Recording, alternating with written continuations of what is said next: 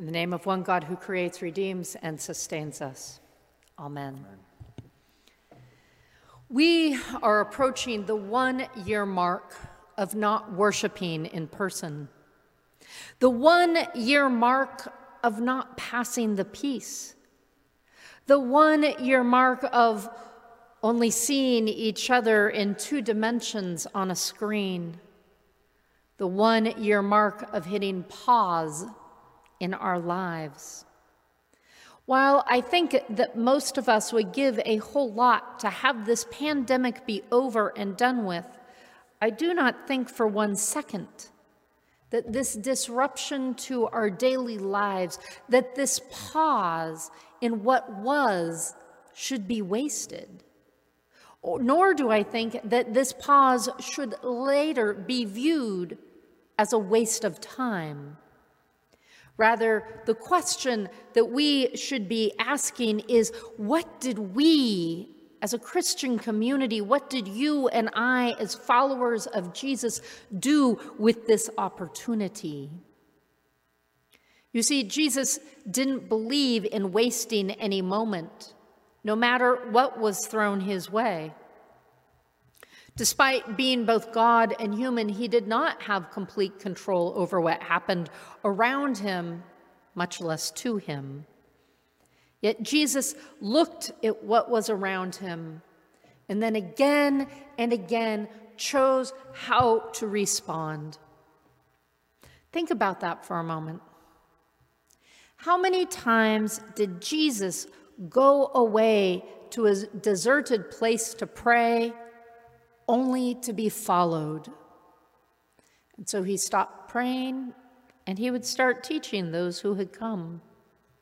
Or think about the times when Jesus was in a house or a home, and then the street outside became filled with people who were seeking healing, or those who would even rip off the roof so that someone could have access. And Jesus, in those moments, had to stop what he was doing, his eating or his teaching or a conversation with friends, and he was called to start healing in that moment as the opportunity came. Or think about when Jesus has been walking and someone touches him or calls out to him, calling upon his healing power, and so he stops where he is going and takes the moment to engage in an exchange and to share God's love through the act of healing again. Jesus embodies his love for humanity in his ability to use the moment, any moment, no matter how good or how disruptive, as a sign of God's love and as the way that he is called and we are called to care for the world. Jesus certainly did not waste the moment today when he went into the temple and lost it. He tossed out the cattle and the sheep, and then he turns over the table of the money changers after dumping all their coins on the ground. He didn't waste a moment. But just for a quick review, remember, to make a sacrifice in the temple, you had to use a shekel. But people came from the neighboring countries to make a sacrifice to God, and so they had to go to the money changers to get the shekel to go and buy the animals for sacrifice. And so there in the holy temple of God, people are making money off of people's piety. Jesus walks in, sees this situation, and he uses it as a teaching moment like no other. He causes everyone in the temple to take a pause. He causes disruption in the daily lives of those who work at the temple and those who come to the temple to pray. Now, some theologians believe that the injustice of the marketplace is what makes Jesus upset. But other theologians will say it is an issue of piety. Those who come to worship on this holy day go about their daily lives without much thought to God. But then they come back to the temple to be holy and to be clean. Jesus is calling them out, as commentator Amy Jill Levine says, for compartmentalizing their faith and making the temple sacred and making the home secular.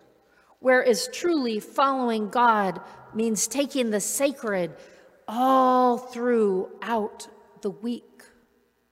Jesus disrupts this bifurcated ideal of one and then the other. You don't just come to the temple on the sacred day to get right with God. You actually have to live your faith the other 6 days of the week.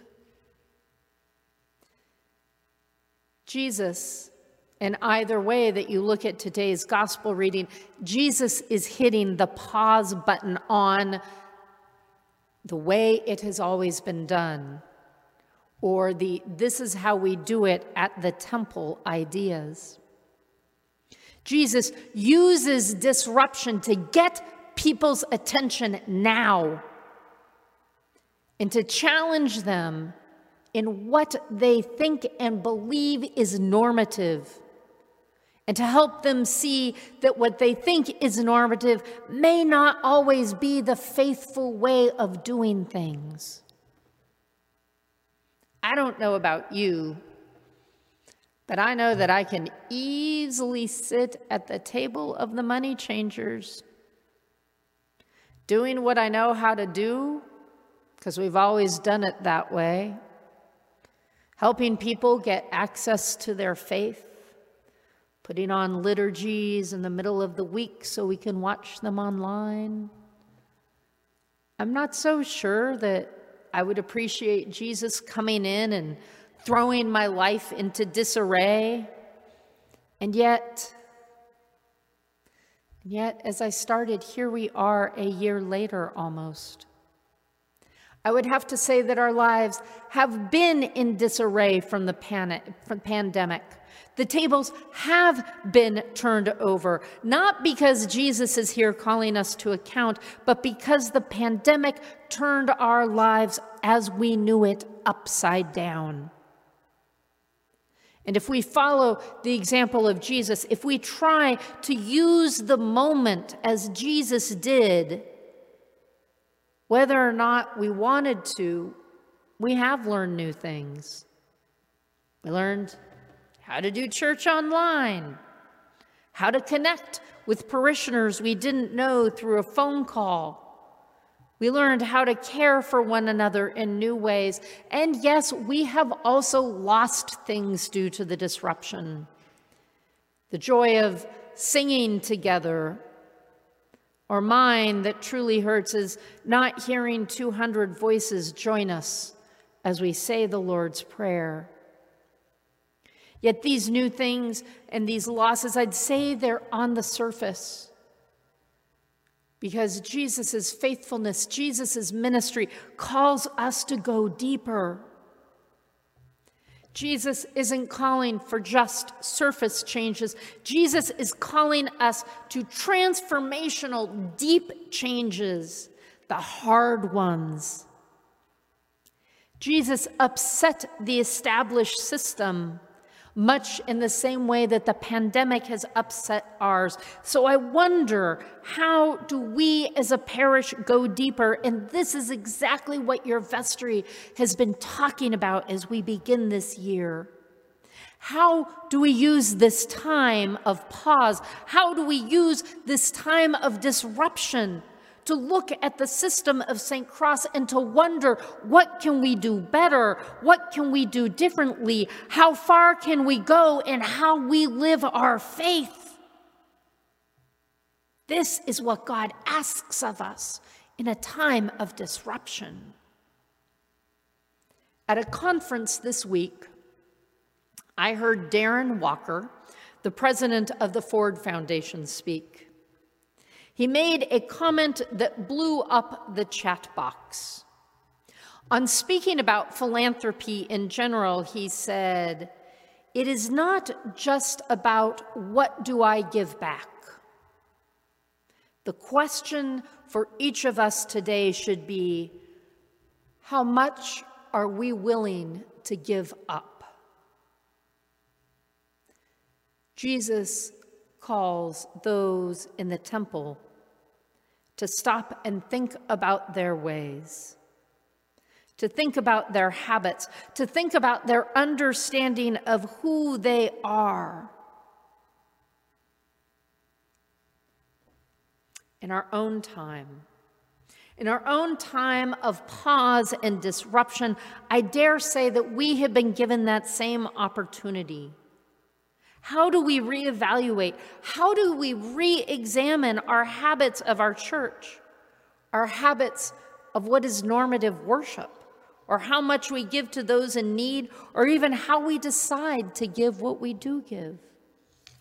What would we be willing to give up to do more to spread God's love, to bring about God's justice, to hearken the call to God's mercy? Would I be able to give up singing together forever if it meant that we could feed and house those in need in Los Angeles? These are the hard questions that disruption brings into our lives and calls us into how can we ask new questions? How do we fight that temptation to go back into the comfortable that we have always known? For we have always done it that way. Establishing new ways of being, new ways of praying, new ways of thinking, even new ways of living into the gospel justice with new ways of budgeting is not easy. We're creatures of habit. I'm a creature of habit. We like being comfortable. Turning over the tables of our established norms is risky, but that's where we are right now. We are in Lent with the temple in disarray, and we are on our way to the cross. We are living in the moment of possibility, of innovation, of challenge. The cross we are walking toward together in this moment, that cross is our hope. In that cross, we know that when we have the pause, that when the disruption comes, that we have a choice. We can choose to seize the opportunity to change how we live our faith, to grow deeper in our relationship with God. We can choose to challenge what we have known as normal